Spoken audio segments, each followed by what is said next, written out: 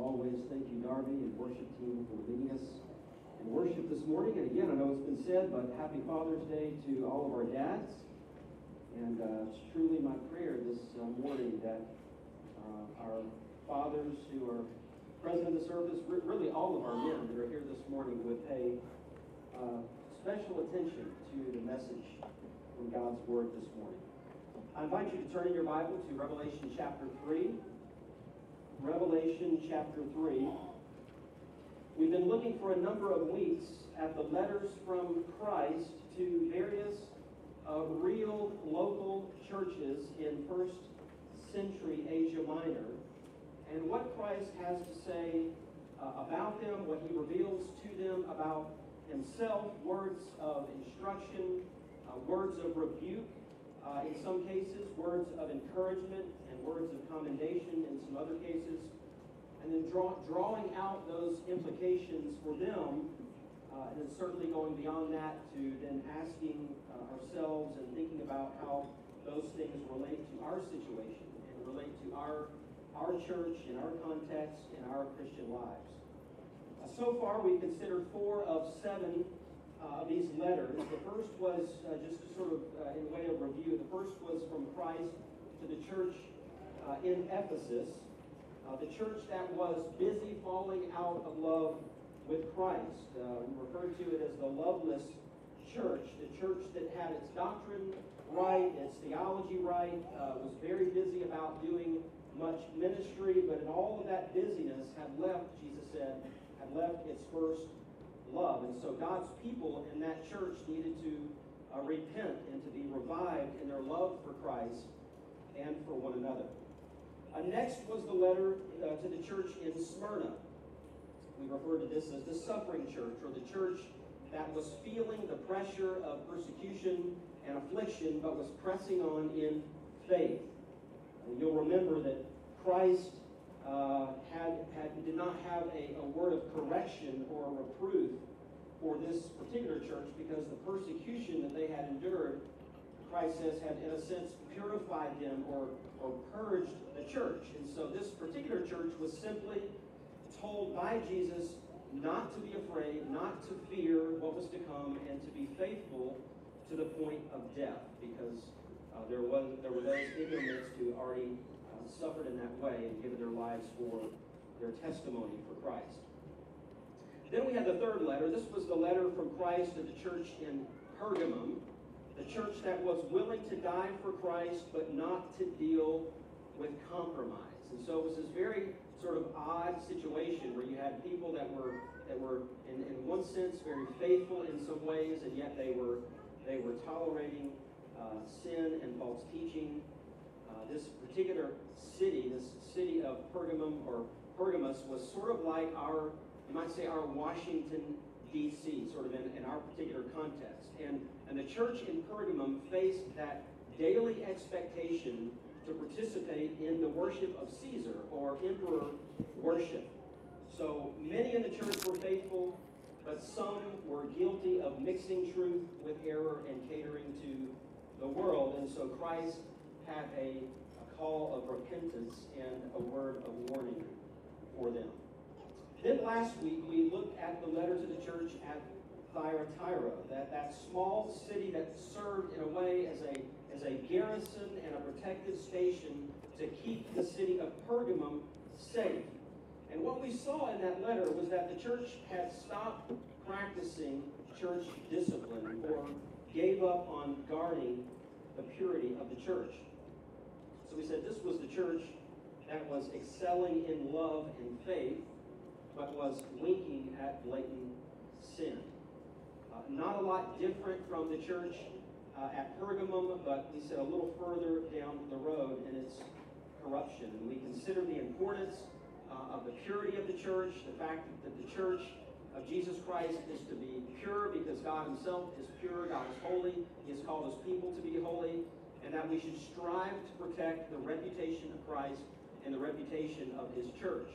And one of the ways that we do that in church life is by practicing church discipline, even if it's not a popular thing to do. So we looked at those passages and just reminded ourselves of how important it is for us as a body of believers here at Faith Community Church to confront unrepentant sin, to confront error, false doctrine, impurity, and division, divisiveness in the church. We do it, not to be harsh, we do it actually out of love and faithfulness to Christ, so that the whole church doesn't turn to compromise in a way that some of these churches have done. Now this morning we want to move on to the fifth of these 7 royal letters, the one to the church in Sardis. This was the church with the artificial pulse.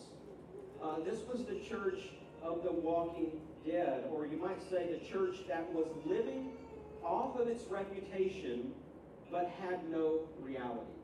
A church that was living off of its reputation but had no reality.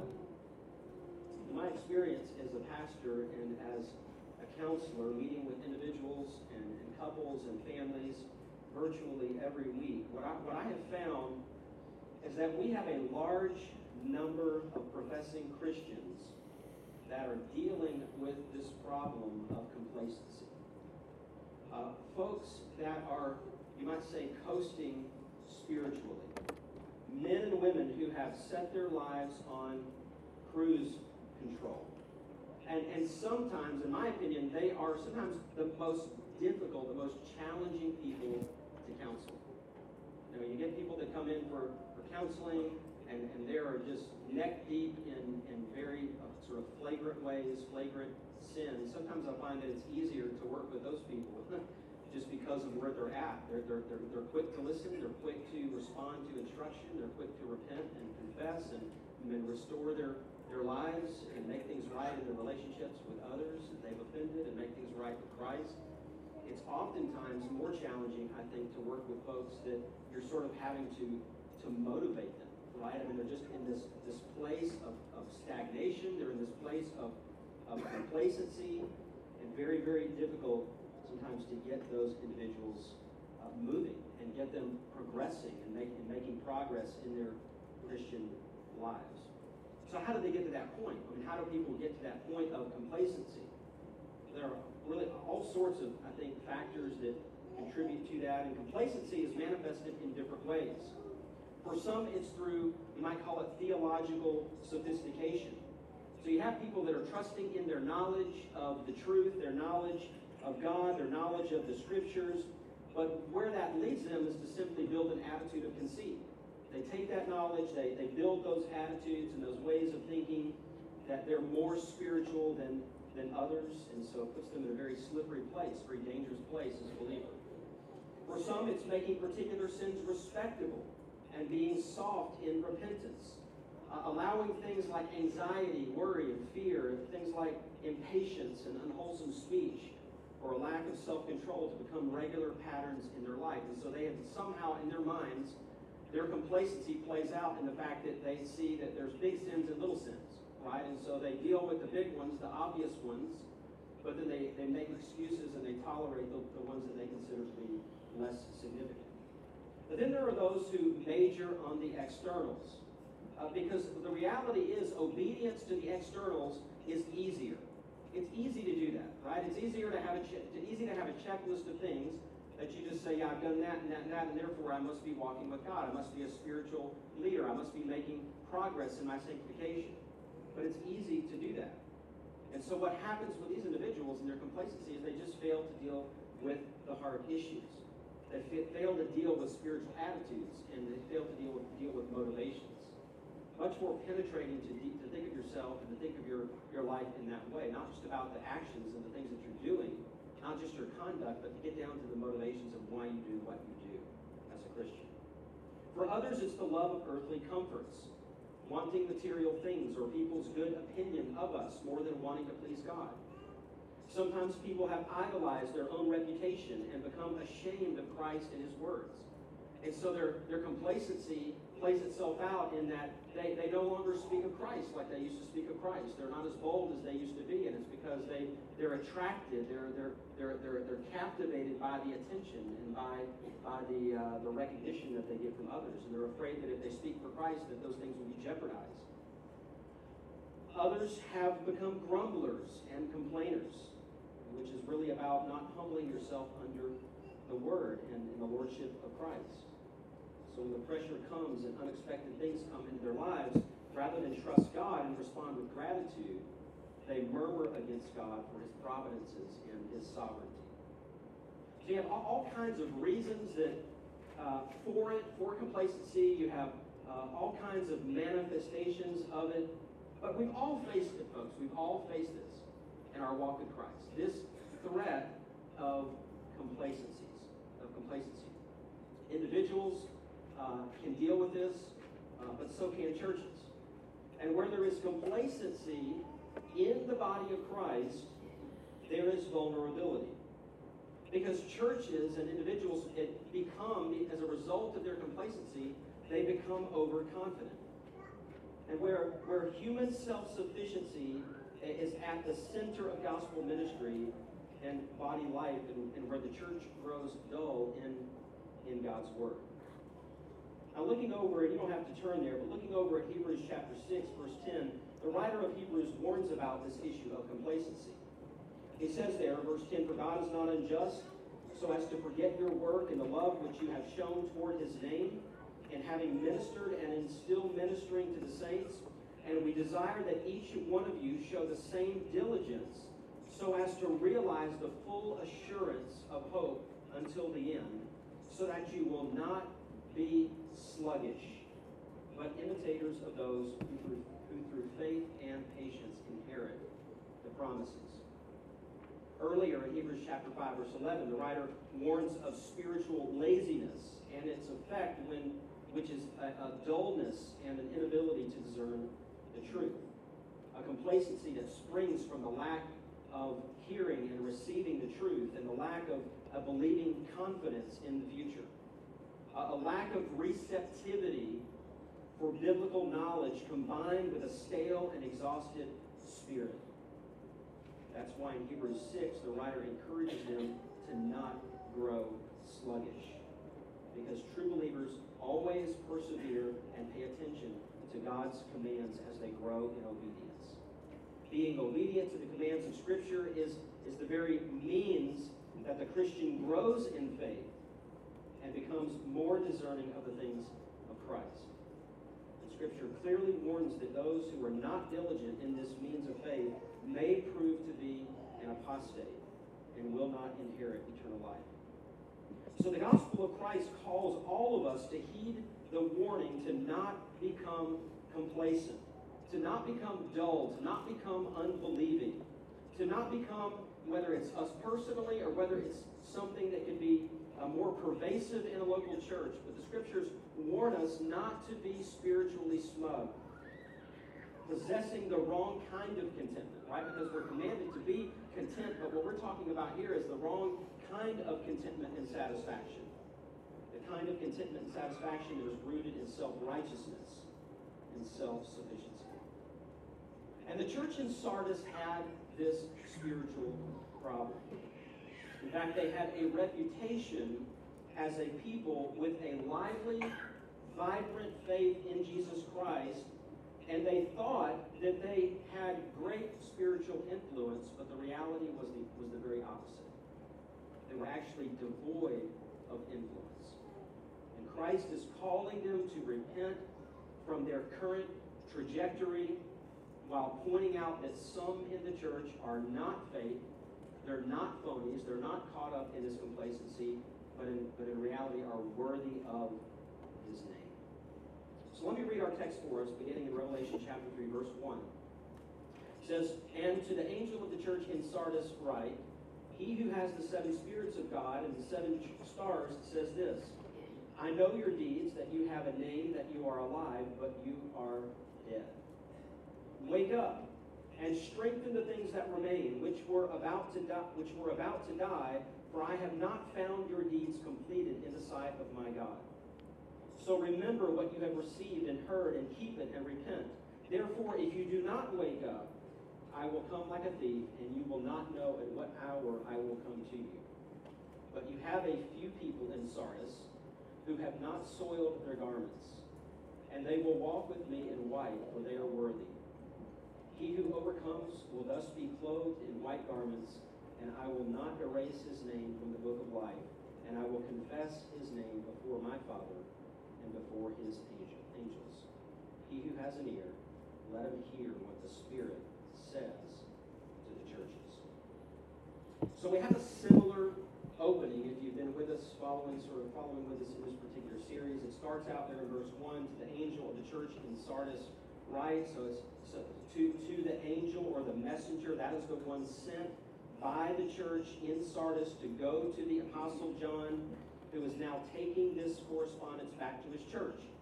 And you'll remember that 7 letters to 7 churches, each of them had a messenger there, and these messengers were taking back the letters to these 7 churches that had literally been authored by Jesus Christ and penned by the Apostle John.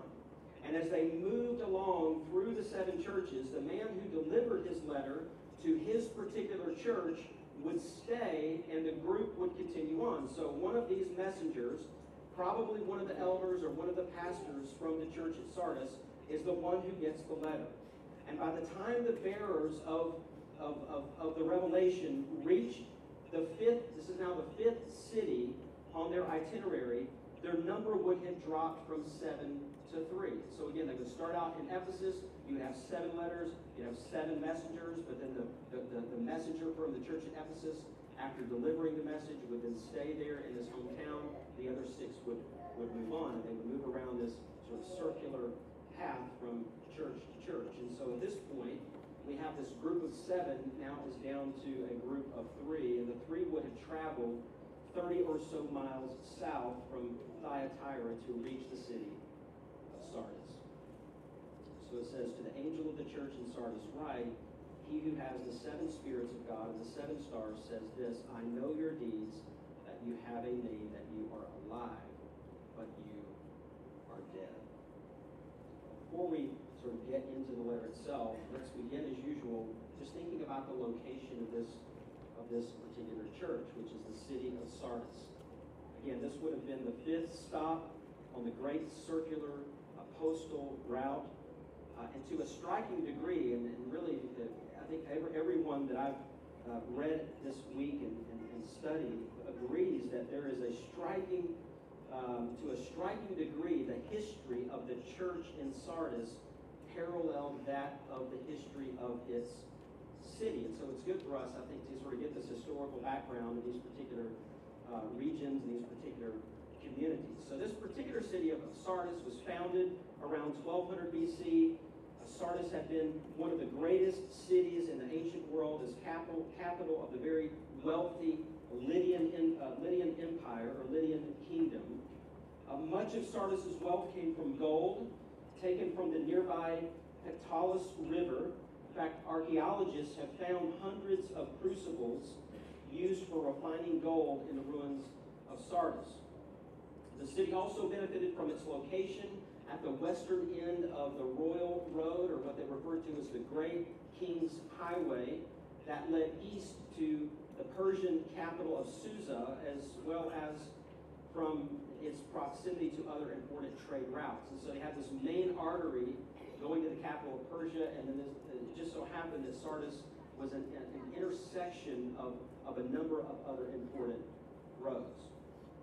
Moreover, Sardis was a center for wool production in the garment industry, and even claimed to have discovered the process of dyeing wool. Geographically, the city was perched on an elevated plateau about 1,500 feet above the valley below. So it was situated on one of a series of hills that formed a transition from the lower elevation of the Hermus Plain, where the Hermus River was located, to the high elevation of Mount Tmolus. So each of these hills was shaped into the form of a small, elongated plateau with steep sides that they terminated in the north in sort of this sharp point, and on the south in a neck of land that connected them to this mountain. And so think of this, just imagine this large mountain, and as this mountain comes down, there are these various plateaus that come off the side of this mountain.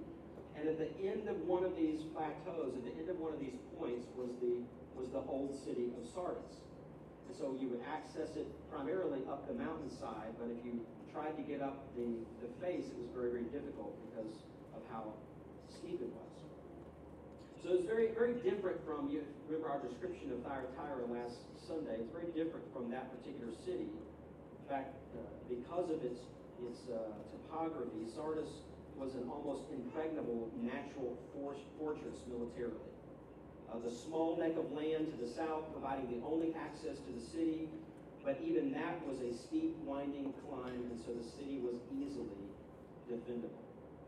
The other sides of the city were smooth rock walls that were almost perpendicular, dropping down to the plain 1,500 feet below, and so this provided an ideal stronghold. And yet at the same time, it limited the possibilities for growth. And eventually, as Sardis grew, a new city sprang up at the foot of the hill, with the old site remaining a refuge to retreat into when danger threatened. So you had this city with a seemingly indestructible location. But that was exactly what led its inhabitants to become overconfident.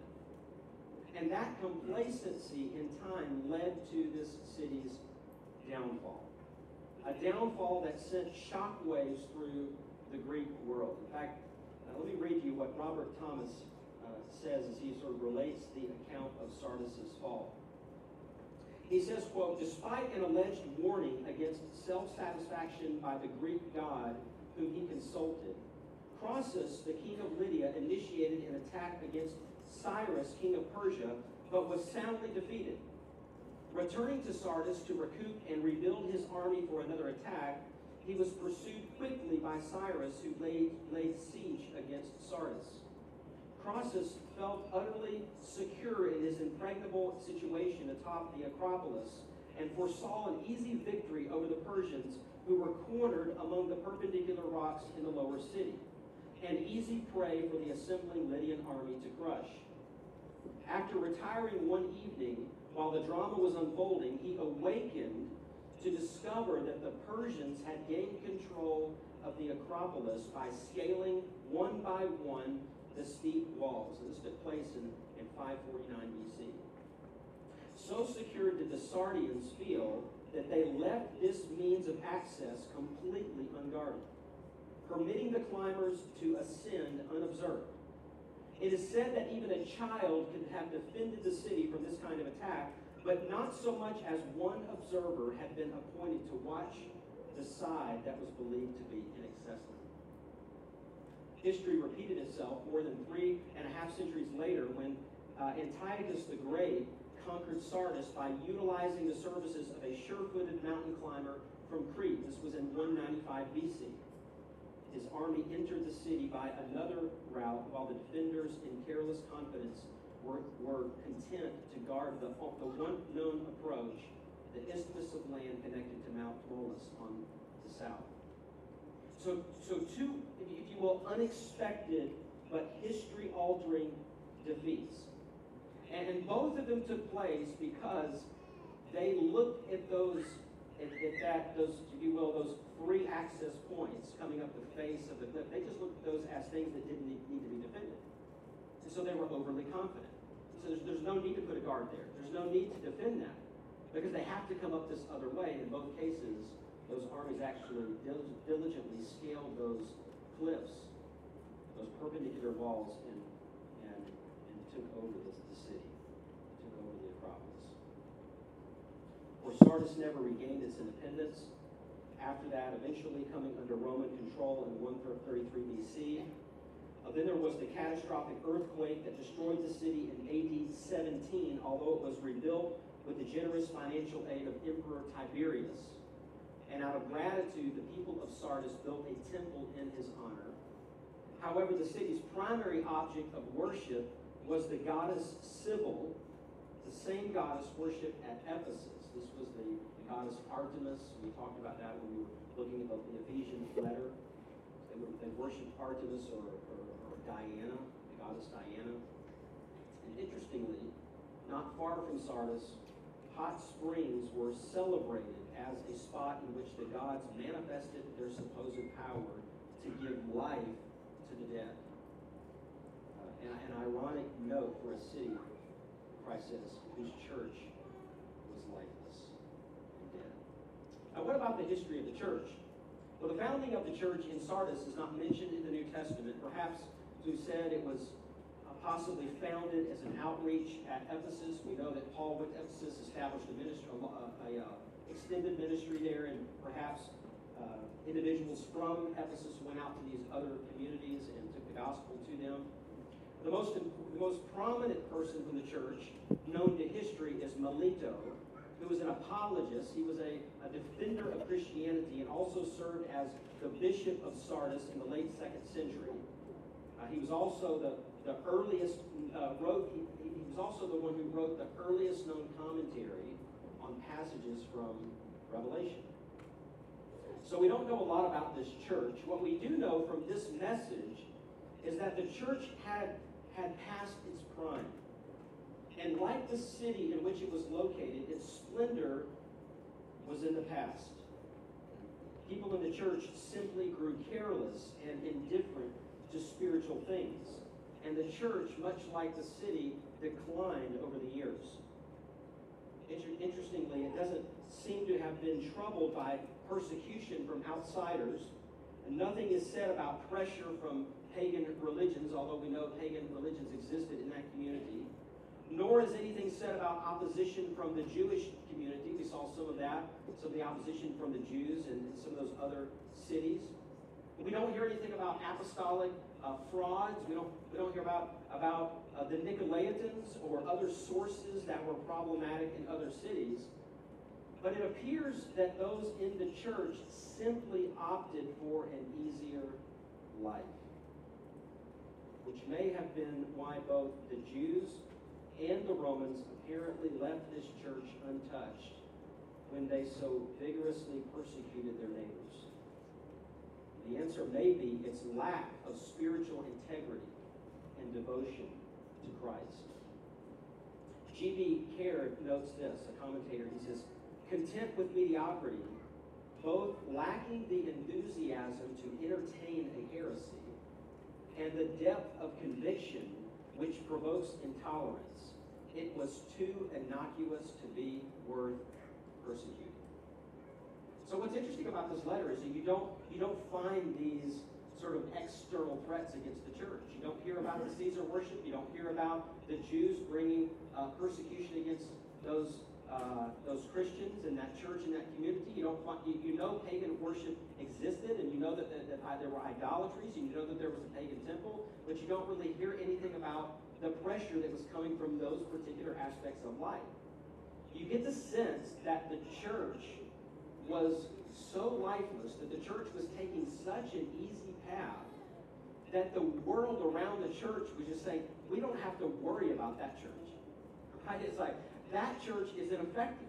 Right? That church isn't making a difference. That church isn't carrying the gospel. That church isn't something to have to deal with. Well, we just let that church go, because that church is dying on the vine. In fact, those people are so lacking in life that they won't even expend the energy to entertain a heresy. Right? That's basically what this commentator is saying. They won't even do that. It would take too much energy for them to invest in going after and embracing a heresy. And so this church is basically just sitting back in this issue of complacency, this issue of coasting, this issue of putting your life on cruise control. That's exactly the dynamic that was going on in this particular church. Simply put, Sardis was the embodiment of inoffensive Christianity. It was the embodiment of inoffensive Christianity. And the Lord knew it. And the Lord saw it. And the Lord noted their complacency. And that brings us to the identification of the author. The author, as we've noted, is the Lord Jesus Christ. And Christ identifies himself to the church in this way. He says of himself that he is the one who has the 7 spirits of God and the 7 stars. And so he has the 7 spirits of God, which connects back to chapter 1, verse 4. It is simply a reference to the Holy Spirit, or the Spirit of Christ. And the Spirit of Christ is held by Christ and sent out by Christ with penetrating power and perfect wisdom, with an influence that cannot be assailed. That is to say, the Holy Spirit is penetrating. He is comprehensive in his wisdom. He is full in his efficacy and omnipotent in his power. And so Christ is represented among the churches by this third person of the Trinity who knows all and whose purpose is to testify through the church. So it's all about the ministry of the Spirit in the church, and Christ calls this to mind. He is the one who has the seven spirits. And then he says he's also the Christ, the Messiah, the one who has the seven stars, which according to chapter 1, verse 20, are the angels of the seven churches. Now, who are the angels of the seven churches? Well, as we mentioned, these are the messengers, right? These are the church leaders who are acting as delegated representatives of the churches. So Christ is the one presiding over his churches. He is the one who is controlling his leadership, controlling the leadership of those churches, and by extension, the one controlling and caring for the church itself, caring for the people of God. And this is how Christ is identified to the church, as the one who has the authority to bestow or to withhold the powers of the life-giving Spirit on which the life of the church depends, as the one who sovereignly works in his church through the Holy Spirit and through godly leaders. And this introduction served as a reminder to the Sardis church of what they lacked, which takes us to the criticism from Christ. The criticism from Christ. And you'll notice that rather than the usual commendation, we have a criticism.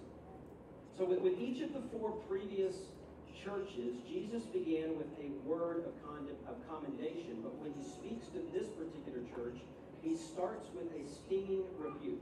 And he starts by essentially sort of bypassing the commendation, or you say putting the commendation off and getting right to the issue, right? Just hitting it head on. This is what Jesus says. He says, I know your deeds, that you have a name, that you are alive, but you are dead. So he says, I know your works. I know not just what you do, but I know the character of your works. That you have a name, that you are alive. In other words, the name or the reputation of this church is to the effect that they live, that they have spiritual life. That is to say, they had a semblance of possessing inner life from God and eternal life. However, herein lies the deception. And yet you are dead, reflecting the superficiality of your Christianity. So what was going on? Well, the church was actively, they were outwardly active, conveying the impression of liveliness. But much like the city, the church was existing in the past. Its fame and the ministry of its members for Christ in the past were the basis for its present reputation. Complacency. That they sought to fit in comfortably with their culture. They sought to make the message of the cross inoffensive. To make it less offensive. To make it more palatable. Complacency. And the consequence was that a state of spiritual death prevailed or pervaded the church. There was no real vitality, no genuine fruitfulness. John MacArthur says this, quote, the church at Sardis was like a museum where stuffed animals are exhibited in their natural habitats. Everything appears to be normal, but nothing is alive. And yet conditions had not yet reached the point of no return for this church. There is enough hope to allow for an appeal. And so we have next this exhortation from Christ. Verse 2 and the first part of verse 3 says, wake up and strengthen the things that remain, which were about to die, for I have not found your deeds completed in the sight of my God. So remember what you have received and heard, and keep it, and this is the word we've seen more than once, repent. Repent. Which was the same call to to three of the four churches that we've already considered.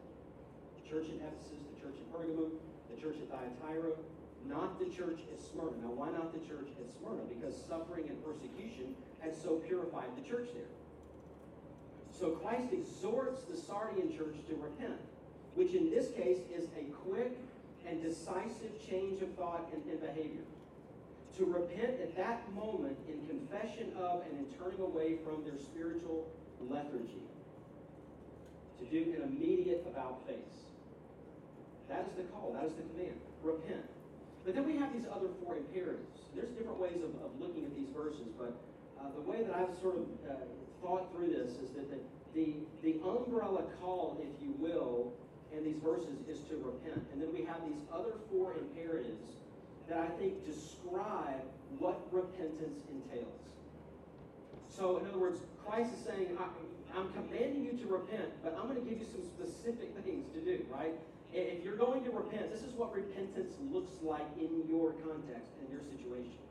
And so Christ tells them to do four things. First of all, he tells them to reverse their attitude of complacency. Reverse their attitude of complacency. And this is simply, in those words, wake up. Wake up. It means to become watchful. To wake up and to keep on watching, which means that you confess your sin of complacency. But also that you are to be dutiful in the work of turning from sin and of letting go. Of letting go of your sin. A little boy once got his hand caught inside of his mother's expensive vase, and she was pretty upset about this. She tried all kinds of things to try to get the boy's hand out of the vase. She started out by applying some soap suds, and that didn't work, and then she tried some cooking oil, and then she tried shampoo, but none of those things seemed to help. And so finally, she gets a hammer, and she's ready. She's to the point where she's ready to sacrifice this precious vase in order to rescue her son's swollen hand. But as she pulls the hammer back, ready to smash this family heirloom, the frightened boy cries out and says, "Would it help if I let go of all the pennies?" And all too often, folks, that's our problem. Right? We recognize the sin, but we're not willing to let go of it. Right? And I'm not talking about letting go and letting God. I'm not talking about putting all this on God and saying, God, you have to do this and I'm not responsible for anything. I'm talking about holding on to our sin. We need to let go of our sin. We don't want to do that sometimes. Right? We don't want to let go of the world. We don't want to let go of our sin. We don't want to let go of our love of comfort and ease. But if we don't, we'll never get things turned around.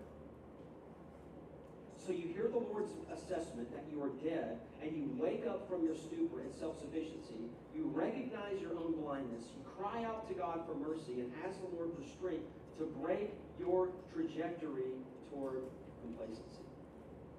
That's the first thing, just reversing your attitude about your complacency. Secondly, he tells them to reestablish wholesome spiritual principles and people. And we see this where he says there, strengthen the things that remain which are about to die.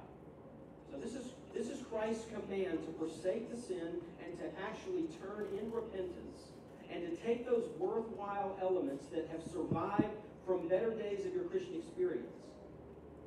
So this is a call, and I would say if you think about it on a church level, it's not just a call about sort of rebuilding and reestablishing what was there, but it's also, I think, it's a call from Christ for leaders of the church to repent. Because let's just face it, folks, churches like this don't get there just because their congregations are this way. Right? Churches that are characterized as dead churches, the leadership of the church has to take ownership of that and responsibility. So this is also a call for Christ's leaders in the church to repent. And in some cases, for, I think, unqualified leaders to step aside and qualified leaders to come. Why? Because up to this point, things were stagnant and going nowhere. Their deeds were a routine of duties, but failed to fulfill God's purpose and pattern. And no matter how many works were being done, from God's perspective, they were sadly deficient, not being motivated by faith and love. Thirdly, he says that if you're going to repent, that repentance in this case involves restoring faithful preaching of the truth. you'll notice he says, so remember what you have received and heard, referring to either the content of what they had heard or the manner in which they received it. But to keep those things in the forefront of their attention, which would imply a return to a clear and Spirit-empowered exposition of Scripture, publicly and from house to house, dealing with the whole counsel of God. Because that is the only way to build up His people in faith. And then fourthly, to resolve to continually nurture faith in obedience. And this is it again, that very brief statement there, and keep it, and keep it. Christ commands them to nurture faith and obedience in their own lives and in the lives of others, which requires them to become a discipling people. A church that is serious about helping those who are not spiritually mature. A church that senses the urgency to help, that senses the urgency to equip, to train, and to counsel, and that keeps on giving earnest attention to strengthen every aspect of body life. All of these things are what go into this biblical call of repentance. But what about those who don't heed the call? Well, there's a warning for them. And this is the warning to the unrepentant, second half, verse 3. Therefore, if you do not wake up, I will come like a thief, and you will not know at what hour I will come to you. So a warning that indicates that the sin at Sardis included a failure to watch for the Lord's return. But if they fail to repent, Christ will come to punish sleeping Sardis. And of all people, citizens of this city could appreciate what it was to be completely surprised by the arrival of an opponent. And so there's this warning, and it's as if you can think about their history. Okay, this is what's going on in the church. You're letting your guard down, right? You're not guarding the portals, right? You're not guarding the door. You're allowing sin to creep in. You're not being vigilant. You're not being sober. You're not being alert. And yet your adversary, the devil, prowls around like a roaring lion seeking to devour. But then we have this, the commendation from Christ. Commendation from Christ. Which is unlike those found in the first four letters. There's no praise for obedience and growth. There's no praise for love or for faith. These things at best are the exception and not the rule. Rather, this commendation concerns those who have not suffered defilement. But notice, even those are in the minority, verse 4. But you have a few people in Sardis who have not soiled their garments. That is to say, the church had a reputation for being alive, and there were a few of its number who actually lived up to that reputation, who had not soiled or polluted the purity of their Christian lives by falling into patterns of sin, who stood against the tide of apathy, who did not conform to the pattern of this world, and for that would be given perfect and practical holiness and purity in the future, first in heaven and then on earth when Christ establishes His kingdom here. You notice it says, they will walk with me, Christ, in white, they are worthy. Which doesn't mean that they have done enough to earn their salvation in standing with God, but that they have brought their lives in balance with or equal to their calling. That's to say, they have lived in a manner worthy of the effectual and gracious call of God on their lives. So it's very similar to what Paul says in Ephesians chapter 4, verse 1, when he, in light of the gospel and in light of God's call, in light of God's grace in the gospel and all that Christ has done in our lives, he calls the church to walk in a manner worthy of that calling, or to walk worthily. I think that's the same way he's sort of using this particular word. So we have this initial promise directed specifically at them that is then followed by this, the promise to the overcomer. Verse 5. He who overcomes will thus be clothed in white garments, and I will not erase his name from the book of life, and I will confess his name before my Father and before his angels. So we have this promise. It's threefold.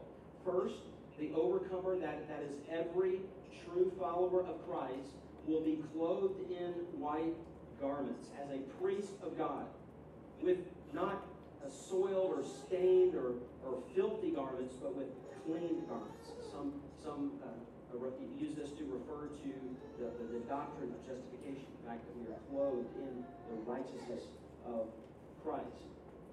So the overcomer will be clothed in white garments. Second, Christ will not erase his name from the book of life, which essentially means that that individual will not apostatize. John Piper explains. He says the triumph required in chapter 3, verse 5 is guaranteed in chapter 13, verse 8 and 17, verse 8 in Revelation. This is not a contradiction any more than for Paul to say, work out your salvation, for God is at work in you to will and to do his good pleasure.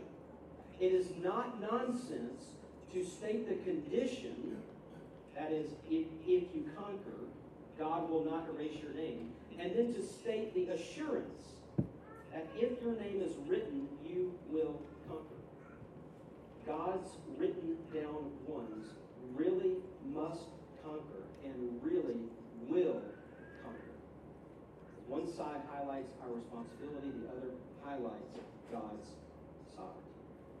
And then the third part of this promise is that Jesus will confess that person's name before his Father and his Father's angels, which is not some sort of perfunctory roll call, right, or some ritual as Christ just kind of reels off one name after another. This is a glad-hearted and open, a public acknowledgement and owning by Jesus of you and of me.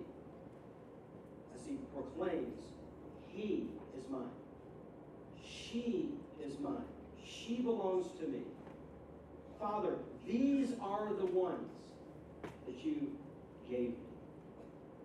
And then finally, this familiar command to heed. Familiar invitation in verse 6. He who has an ear, let him hear what the Spirit says to the churches. Again, Christ is the speaker, but it is the Spirit of Christ and the prophet John who is the mouthpiece of Christ, whose voice goes to the churches. And we need to pay attention to his voice. We need to pay attention to his words. His words of correction and censure, his words of warning, his words of hope, his words of promise. All of them, all that Christ is saying. Just pay attention. Take heed. So Sardis was truly the church that was living off of its reputation, but had no reality. But here's the thing, folks. We need reality. We need reality. Reality is another mark of a true church. John Stott writes this. He says, a church should have not only a reputation of being alive, but the life itself. The Bible devotes much space to the differences between outward appearance and inward reality. Amos, Isaiah, Jeremiah, and other Old Testament prophets were at pains to teach this distinction to Israel and Judah. The temple and the local sanctuaries teemed with dutiful worshipers. Incense, sacrifices, and music were being offered to God with punctilious devotion. But as Yahweh himself said through Isaiah, these people come near to me with their lips, but their hearts are far from me. In the New Testament, we see it.